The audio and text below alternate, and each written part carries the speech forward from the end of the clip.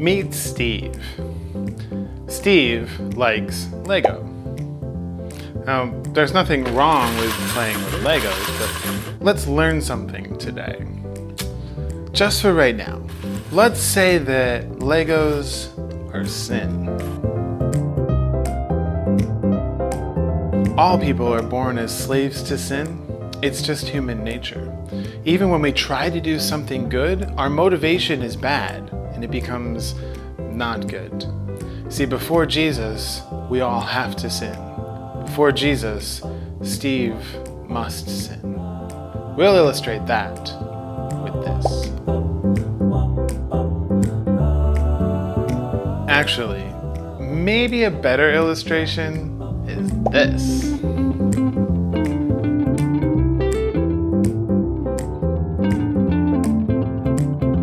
Steve has no choice. He's chained to his sin. He must do the Lego.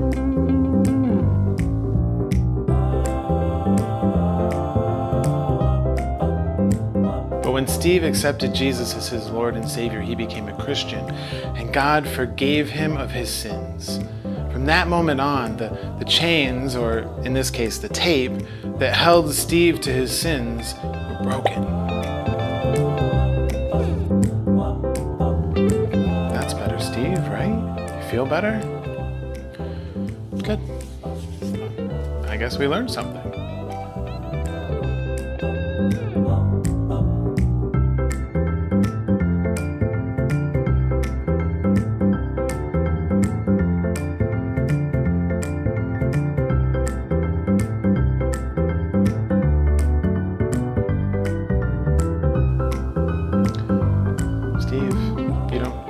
You don't have to do that anymore. Like we already learned our thing for this morning. The tape was broke. See, here's the problem. We like to pretend that our involvement with sin ended when Christ broke that chain, but in reality it didn't, because we're still tempted to sin. We still like it. We still want to play with the Lego. You see, while some sins are more respectable than others, sin is still sin.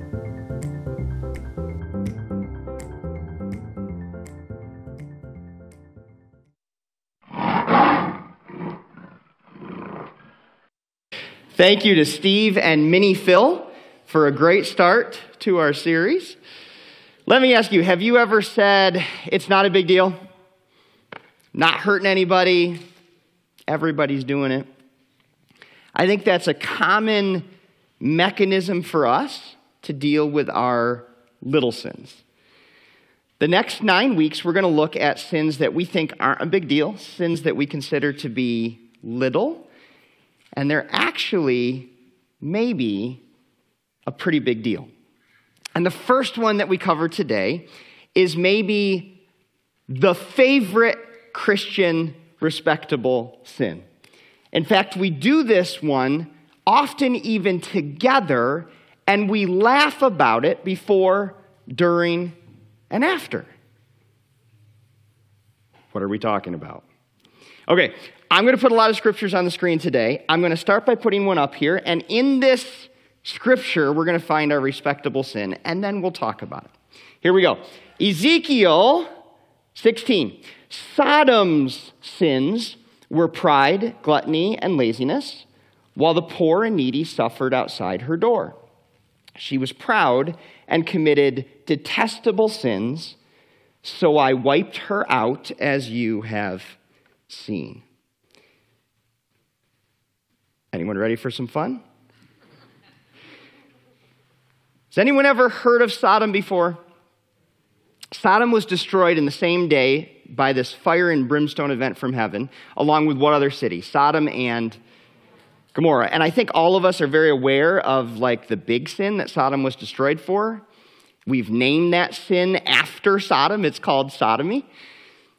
But did you know that there was a list of other sins that was responsible for their destruction? Anyone see any respectable sins in this list? Okay, how about this one? One of our pastors said this last week. He said, I have never in my life heard a sermon or message on gluttony. And I've quickly come to realize that I think I'm a glutton for punishment for tackling this. Let me define for you gluttony. It comes from the Latin word to gulp down or swallow, which is simply another way of saying to overindulge or overconsume.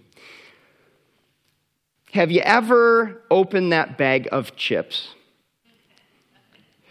and just started eating mindlessly while you're reading something or watching something, and next thing you know, you look at the bag of chips and the thing's half gone? Some of you are like, half gone? I don't look till it's all gone. And you wonder, what happened? Where did it go? I think Pringles actually was very honest. They gave us a fair warning. Once you pop, you can't stop. Lay's worded it like this. They say, bet you can't eat. They're right, aren't they? Bet you can't eat just one. So for you, you're like, okay, maybe it's not chips. For me, it's candy. Where did that bag of candy go? That was supposed to be the share size, and I didn't share with anybody. And that thing's gone. Or maybe it's the tray of cookies, right? Where did that tray of cookies go? Kids had to have eaten that, right? So we kind of laugh at it. It's not a big deal. All of us do it. But what if this actually was a big deal? Do you realize that gluttony is a sin? It's a sin that disrespects the body, because our bodies can't handle overconsumption, excess. And it disrespects society, because there are people with needs in society. And when we overconsume, we steal from them. Pope Gregory I actually included gluttony in his famous list of 7 deadly sins from which all other vices come. So you may be wondering, Justin, what a joy kill. Why do you have to tackle this sin on this weekend? When a few hours from now, we're going to be around a cookout, gorging ourselves on cookout food.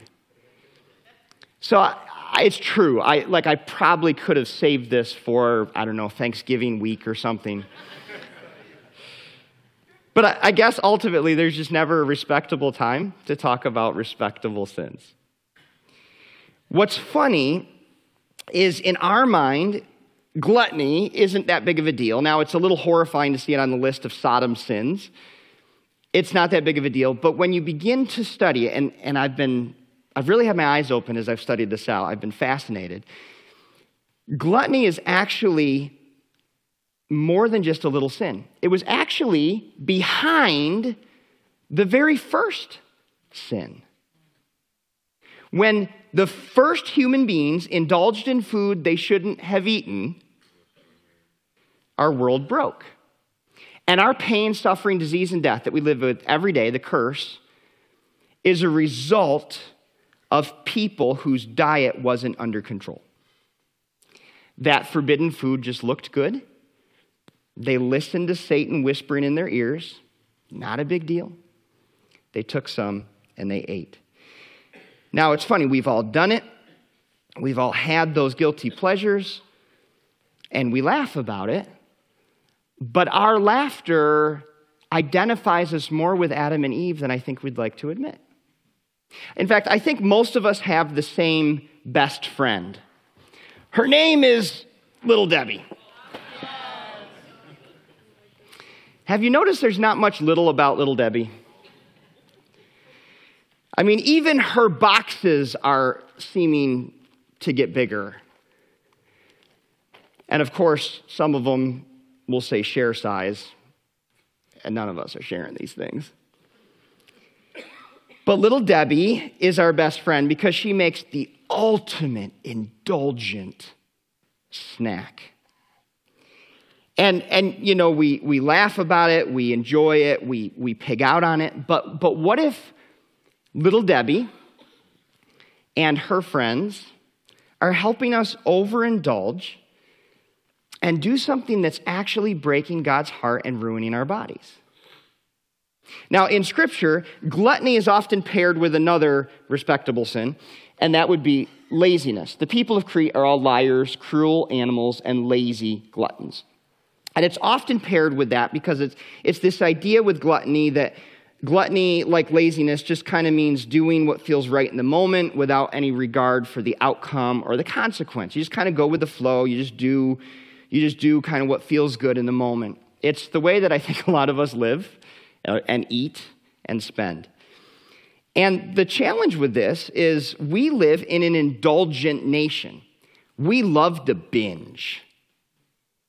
Many of us binge on far more than food. We binge on drinks, we binge on social media, Netflix, sports, travel, and the list goes on and on. And ultimately, this series that we're tackling and starting today is kind of a step on your toes series where we're going to look at what God actually says about sins. And we're not going to talk about the big bad ones. Lying, oh wait, that's not a big bad one. Killing, stealing, and adultery. We're going to talk about the little ones, the ones that seem like they're not that big of a deal. And gluttony is one of those. I think the challenge with gluttony is it seems kind of harmless, like I'm not hurting anybody. And not only that, but yeah, sure. I push away from the Thanksgiving table a little too late usually. And the holiday table, yeah, I go up a couple too many times. But I can stop anytime I want. Says every addict everywhere. The crazy thing about gluttony is that it is a known killer. Overindulgence has become an American epidemic. I don't have to tell you stats, but I'll give you just a couple. One of the stats is that over 70% of American adults are now either overweight or obese.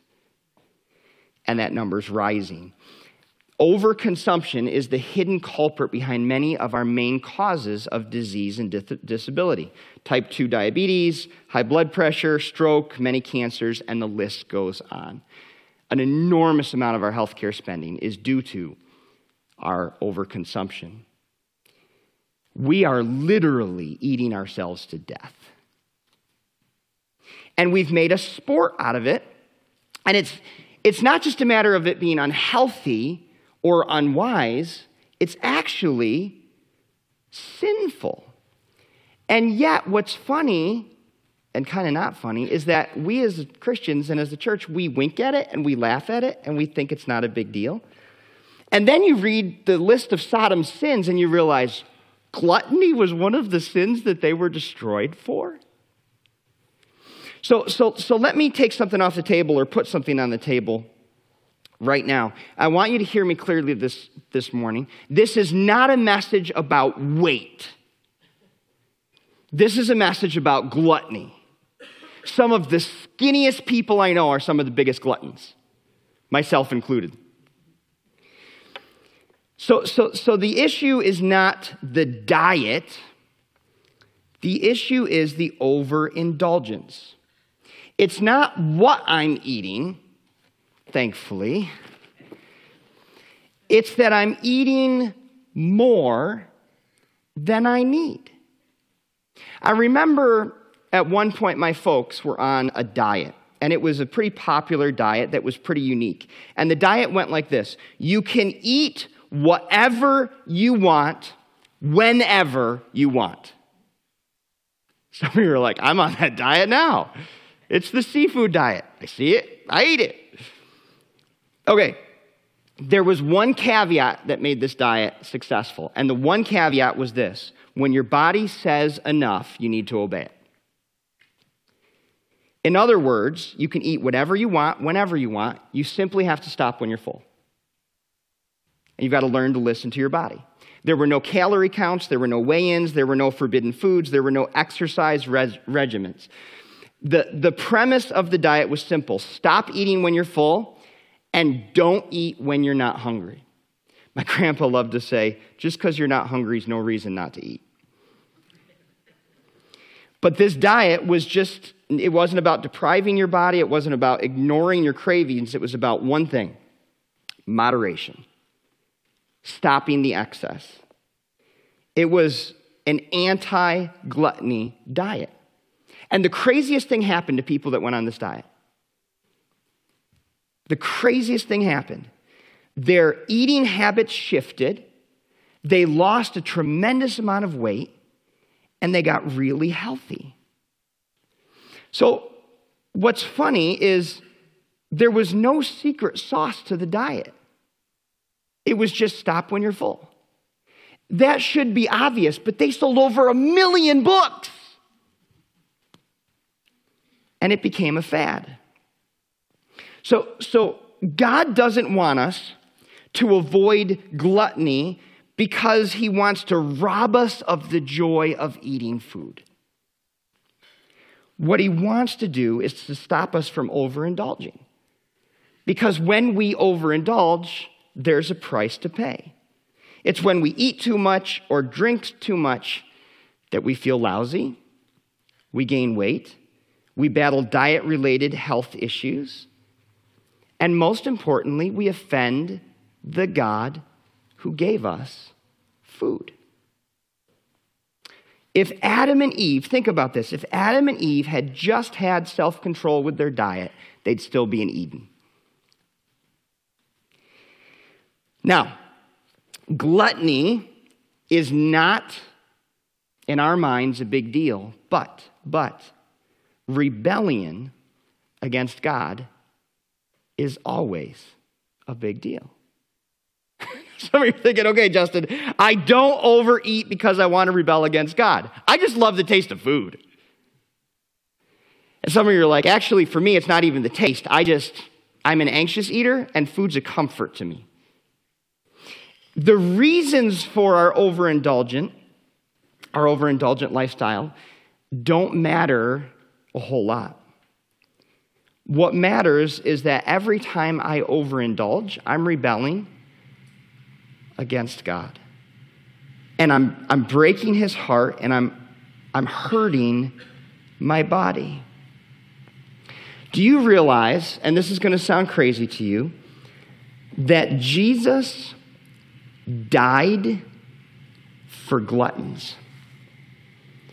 Or maybe more specifically, Jesus died because of gluttony. You might be thinking that's a little over the top. That's a little excessive. But if gluttony is genuinely a sin, as Scripture's teaching us, it's a sin that put Jesus on the cross. And what's ironic is that we're often shocked when we hear of other people's sins, especially when you hear of an athlete or a politician who's fallen into a moral sin. We respond like, oh, what a scandal, right? And we're shocked and we're horrified and we talked about it. Can you believe what our governor did? Can you believe what this athlete did? Can you believe it? And yet we're the same people who are overindulging our own desires privately and even publicly, and we're laughing about it. It's no wonder people look at the church and say it's filled with a bunch of hypocrites. Now, when people say the church is filled with hypocrites, I want you to know they're wrong. There's always room for one more. Because by nature, at some level, all of us are hypocrites. We're more offended by the sin in others than the sins in ourselves. And a prayer that I've tried praying that's a scary prayer to pray is, God, help me to hate the sin in Justin more than I hate the sin in others. Help me to hate the sin in me more than I hate the sin in you. Because I realize that I'm supposed to represent Jesus 24/7. And when I choose to overindulge my desires, when I'm snacking, when I'm eating a meal, when I'm drinking, I'm poorly representing Jesus. When I was a kid, there used to be this phrase that everybody had on their wrists or on jewelry, and it was this, the initials were WWJD. And it stood for, what would Jesus do? Many of you remember that. So the question when it comes to this issue becomes, what did Jesus do? And it's fascinating when you ask that question, because here's what Jesus did when it came to food. Before he began his public ministry, he took 40 days off of food to prepare. How's that? 40 days off from food to prepare. And after he did his extended fast, here's what happened. Then Jesus returned to Galilee, read the yellow with me, filled with the Holy Spirit's power. Reports about him spread quickly through the whole region. For 40 days before Jesus went public, he said no to his desires and no to his body, and he said yes to his Father. Now, I know some of you are thinking, I think I'm going to start today. I'm going to go 40 days. Let's see how this goes. Jesus mastered his physical desires, and you know what happened? Satan showed up at the end of the 40 days to tempt him, and Satan's temptations had no sway for Jesus. And here's what is hard for us to understand. Satan doesn't tempt us in a vacuum. Satan is pushing on our desires, and that's why he's so good with his temptations. He knew exactly what Adam and Eve were desiring with that one forbidden fruit, and he enticed them because he knew that's what they desired. Jesus' brother James put it this way: when desire has conceived, it gives birth to sin. And so Satan is constantly tapping our desires to trip us with temptation. And if we weren't so quick to indulge in our desires, if we weren't living at the urge of our lusts or our whims or our indulgent desires, we may be shocked at how little control Satan's temptations have over us. But you might be thinking, okay, Justin, Jesus wasn't he like God's son or something? Wasn't he God in flesh? You don't really expect me to be like him, do you? Well, if you call yourself a Christian, you're literally calling yourself a little Christ. That's what Christian means. You're a little Christ. And so, yeah, like if you are a Jesus follower, then yeah, you should follow Jesus. Even in areas that don't seem like a big deal.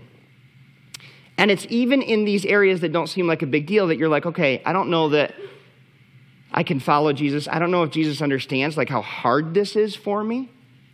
Actually, you'd be wrong about that.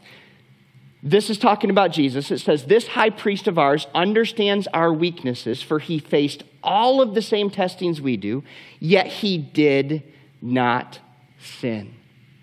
Let me ask you, when Jesus went 40 days without food, do you think he got hungry? I don't know this for sure, but I think he probably even got hangry. He was tempted in every way, even in this area, just like us. He had a human body with human desires, human urges. And yet he didn't give in. So when I'm tempted to go up for another helping at the buffet, because I got to get my money's worth, or when I'm tempted this afternoon to go up to that holiday food table again, and I will be, maybe Jesus should be on my mind. Maybe I should be asking, am I following Jesus in the decision I'm making right now with this meal? Am I following Jesus with the decision I'm making right now with this snack? I mean, there's only 12 sandwiches in here. Come on. Maybe I could just have 11? Am I following Jesus with how I eat this dessert?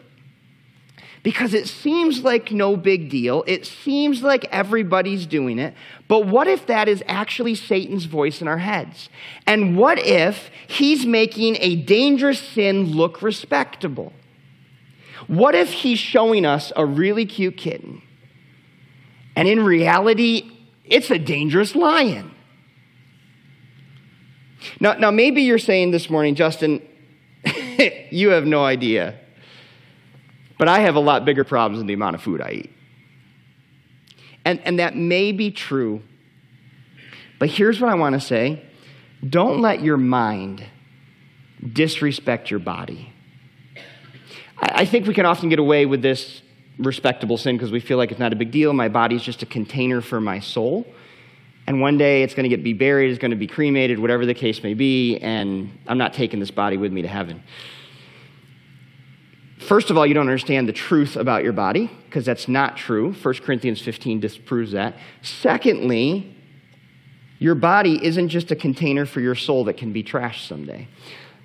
Let me prove it to you, 1 Corinthians 6. Don't you realize that your body is the temple of the Holy Spirit, who lives in you and was given to you by God? You do not belong to yourself, for God bought you with a high price.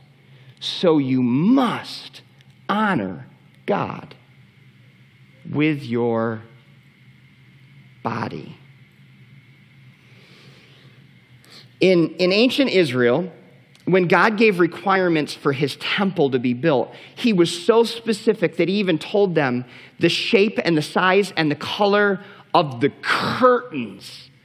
God was incredibly specific. If you ever read the details of the temple construction and design, God was involved right down to the color of the materials. But there is no temple in Jerusalem today, is there? Because God decided that he was no longer going to live in a physical building. He was going to live in his people. And so today, God wants us to care for our bodies like he lives there, because he does. Caring for your body is not about impressing other people. Caring for your body is not even about feeling good about yourself. Caring for your body and rejecting gluttony is about honoring the King who resides within. In our book, Respectable Sins, that we're recommending, and we're asking if you want to dig deeper or do a discussion, get this book. In the chapter that goes with today's message, Jerry Bridges tackles 3 common areas when it comes to overindulgence. Food is just one of them. He talks about our appetites, food, and lust, and our cravings and desires, our temptations there. But he also talks about overindulgence in 2 other areas. He says we tend to overindulge when it comes to our temper, and other people tend to overindulge, maybe they struggle with their finances. So for you, maybe you're feeling good this morning, like, yeah, I've got my diet under control. But let me just ask you, how do you do with your temper? Or how do you do with your finances? Because they're cousins, they're siblings. And they all go back to the same root issue, which is overindulgence. And here's what I've noticed about overindulgence, and I just wonder if any of you or any of our Bainbridge or Cincy folks or online folks would agree. Has anyone else experienced that the more you try not to overindulge, the more you fail? Has anyone else experienced this, or is it just me? The more you try, the more you fail. And you might think, I just need to be a more disciplined person. Do you realize that even the most disciplined people in the world, like athletes, like Olympic athletes, have areas of their life that are out of control, where they overindulge? The big scandal this past week was a Olympic gold hopeful runner who was disqualified for what? Smoking weed. And it was this scandal, but she overindulged. And she gave an explanation. She was mourning her mom's death, and she knew she shouldn't have done it, but she couldn't help it. And now she won't be running in Tokyo representing our country. Now, I've had a lot of bad news for you. I'll give you a little bit of good news. Overindulgence can be cured. Anyone glad about that? You don't look very happy. Overindulgence can be cured. There's no magic pill or new program that can fix it, but God has the antidote. Ready for the antidote? Here it is. But the Holy Spirit produces this kind of fruit in our lives: love, joy, peace, patience, kindness, goodness, faithfulness, gentleness, and, drum roll, please say it with me, self-control. God has the antidote. Now, every week as we look at one of the 9 respectable sins, we're going to look to this list and find the antidote. Today, we find the antidote to gluttony is one of these evidences of the Spirit in our lives. It's a fruit of the Spirit. Now, you may say, what is self-control? Jerry Bridges, our author that we talk about, defines it this way. It's governance or prudent control of one's desires, cravings, impulses, emotions, and passions. When you are filled with God's Spirit, He's producing something in you called self-control.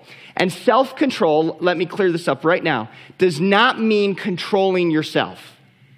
That doesn't work very good. Self-control means that yourself is under control. But it's not your control, it's God's control. Let me word it this way. This is not about willpower. It's about God's power. Many of us have tried to eat better, get angry slower, and spend less. But our stinking willpower just keeps giving out.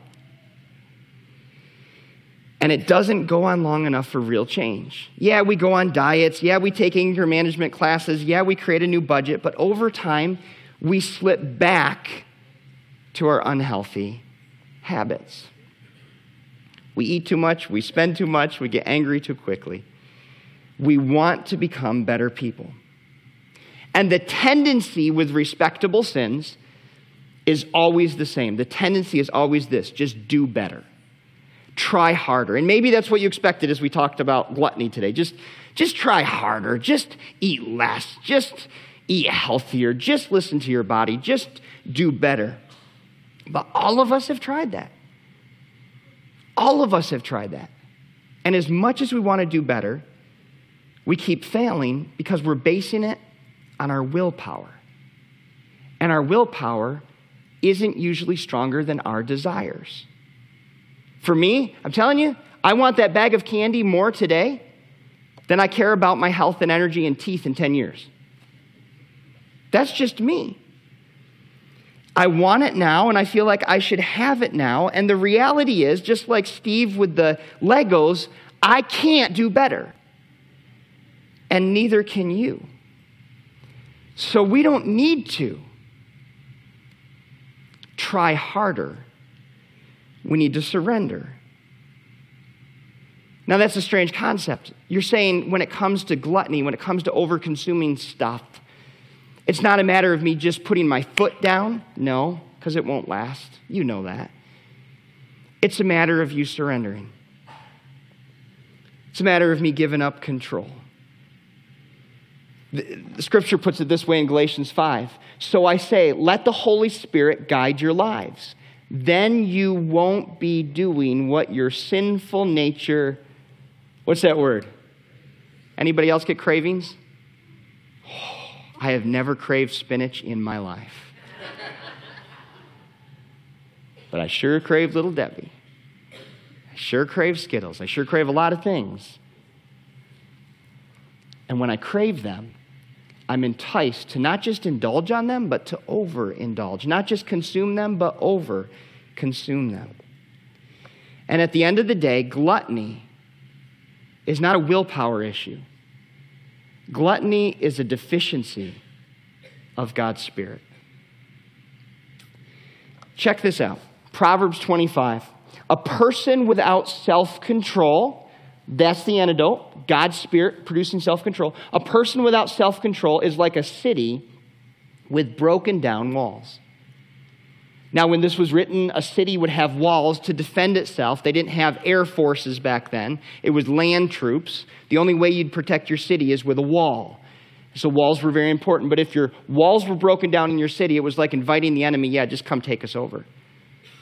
And so the author's saying, listen, if you lack self-control, you're like a city with broken down walls. You are easily conquered. The irony of this proverb is the name of the author. Who wrote this thing? Does anyone know? Solomon. You want a case study for this verse? It's Solomon. Solomon was the wisest man alive, literally the wisest man alive in his day. He knew all the right things to do. The problem was, he just wouldn't do it. Early in his life, when he was doing it, when he was living with self-control, he had a phenomenal life. He had a phenomenal marriage, and he had a phenomenal romance. He penned the love story, the romance book in Scripture. Song of Solomon, also known as Song of Songs, it's like the ultimate song. The romance book was written by this guy. He enjoyed his relationship with his wife. He enjoyed the fruits of living with self-control and all the pleasures that come with that. But as he got towards middle age, he started to slip. And he began accumulating women. He began accumulating weapons. And he began walking down a path of overindulging. Now, he stopped at middle age and he wrote this book of wisdom for his sons before he went on the steep slide that happened late middle age and later in life. And by the end of his life, he had amassed 1,000 women, talk about overindulgence, and thousands of weapons. His self-control was gone. He had attempted to live his life by pursuing his urges, and he overindulged. And he found out something. Too much of a good thing is not a good thing. Too much of a good thing is not a good thing. And so at the end of his life, he sits down and he journals very transparently about what he's learned. And he writes this about those who want to follow his path of overindulgence. He's like, listen, if you want to follow your urges, you want to follow your desires, you want to give into your cravings, just know you're following my path. And here's what I want to tell you. Young people, he talks specifically to young people. It's wonderful to be young. Can any older people say amen to that? It's wonderful to be young. You have no idea how good it is. Enjoy every minute of it. Do everything you want to do. Take it all in. You didn't know that was in the Bible, but it is. But he adds this caveat, but, it's like my parents' diet. But remember that you must give an account to God for everything you do. He looks back with regret, and he realizes he has this eureka moment that the very things he overconsumed were gifts from God that were meant to be enjoyed in moderation. Here's one of his eureka moments earlier in his journal. He said, so I decided there is nothing better than to enjoy food and drink. Can I get an amen? To enjoy food and drink and to find satisfaction in work. And then I realized that these pleasures are from the hand of God. Don't think that we're talking about food being evil. It's not. It's good and it's delicious. Most of it. Solomon realizes that when he began pursuing these small pleasures, food, drink, relationships, they no longer brought him joy. Early in his life, when he did them in moderation, they brought him great joy. But when he overindulged, when he overconsumed, they brought him nothing but heartache and regret. It was like drinking salt water in a desert. The more he drank, the thirstier he became. And he realized the truth. When God is first, everything else gets put in its proper place. Colossians 3:2 puts it this way, set your mind on things above, not on earthly things. Put your mind on things above, not on earthly things. Food is a gift given by God for us to enjoy. But it's always to be enjoyed in moderation. Paul the Apostle wants us to know that if there's people telling you that you shouldn't eat a certain type of food, you can ignore them. Some of you who are meat lovers are really glad for that. Look at what Paul says. They will say, these false teachers, it's wrong to eat certain foods. But God created those foods to be eaten with thanks by faithful people who know the truth. Some of you are thinking, Justin, I don't think God created candy. God graciously let really smart people invent candy. And they're to be eaten with thanks by faithful people who know the truth. But look at this. Since everything God created is good, we should not reject any of it, but receive it with thanks. Food and drinks are gifts from God to be enjoyed in moderation. And no matter why we overindulge, we need to know that we can find fulfillment and satisfaction in something far better than food or drink. And God wants to be that something better. Jesus put it this way. He said, I am the bread of life. Whoever comes to me will never be hungry again. Whoever believes in me will never be thirsty. Now, you and I know this isn't talking about physical appetite. But Jesus is saying, if you set me as the object of your pursuit and passions, I will fulfill your deepest desires. Set your minds on things above and not on earthly things. Look at what the psalmist says. Taste and see that the steak is good. Now taste and see that the Lord is good. Oh, the joys of those who take refuge in him. What if we talked about God like we talked about food? That'd be different, wouldn't it? Man, I just can't get enough of God. Man, I want me another big plate of God. Man, I want to spend some more time with God. Taste and see that the Lord is good. Oh, the joys of those who take refuge in him. Let me read for you a scripture that I think fits exactly with what we've talked about this morning. It says this, join together in following my example. This is the Apostle Paul. Brothers and sisters, just as you have us as a model, keep your eyes on those who live as we do. For as I have often told you before, and now tell you again, even with tears, many live as enemies of the cross of Christ. Their destiny is destruction. Their God is their stomach. And their glory is in their shame. Their mind is set on earthly things. But our citizenship is in heaven, and we eagerly await a Savior from there, the Lord Jesus Christ, who by the power that enables him to bring everything under his control will transform our lowly bodies so that they will be like his glorious body.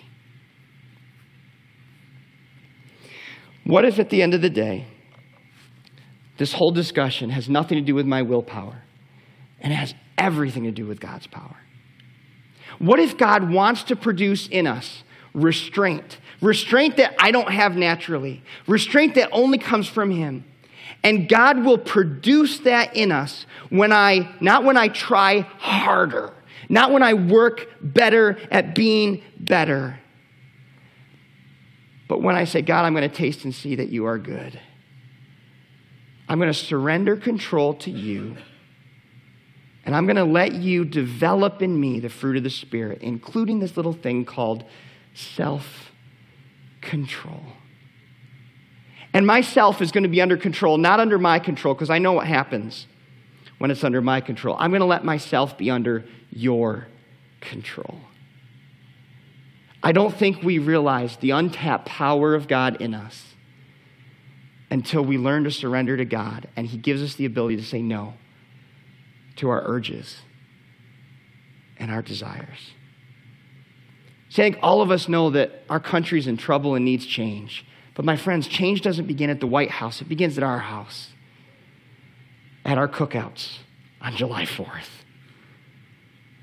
And ultimately, little Debbie can be little again to us when God gets bigger and he becomes the object of our appetite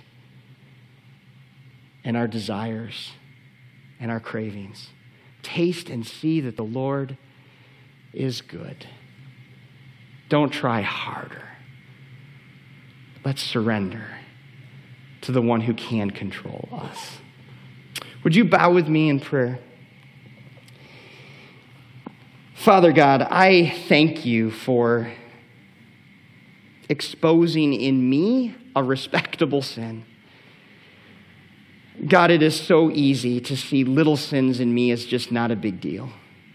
And it's so easy to me to look at others and say they've got a problem, they've got to change. God, you have convicted me in this area, and I confess that all too often I overindulge, I overconsume, and I joke about it, I laugh about it, I think it's not a big deal.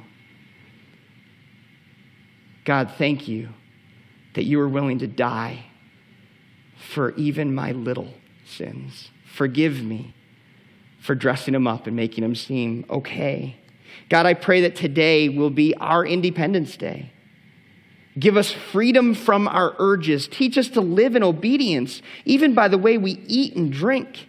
May your spirit within us produce the self-control we need to live in moderation, to be content and to be grateful. May we stop trying so hard, and may we surrender to your control, and may we enjoy the pleasures that you have given for us in moderation, even today. God, we love you so much. Thank you that we can trust you with control of our lives. In Jesus' name, amen.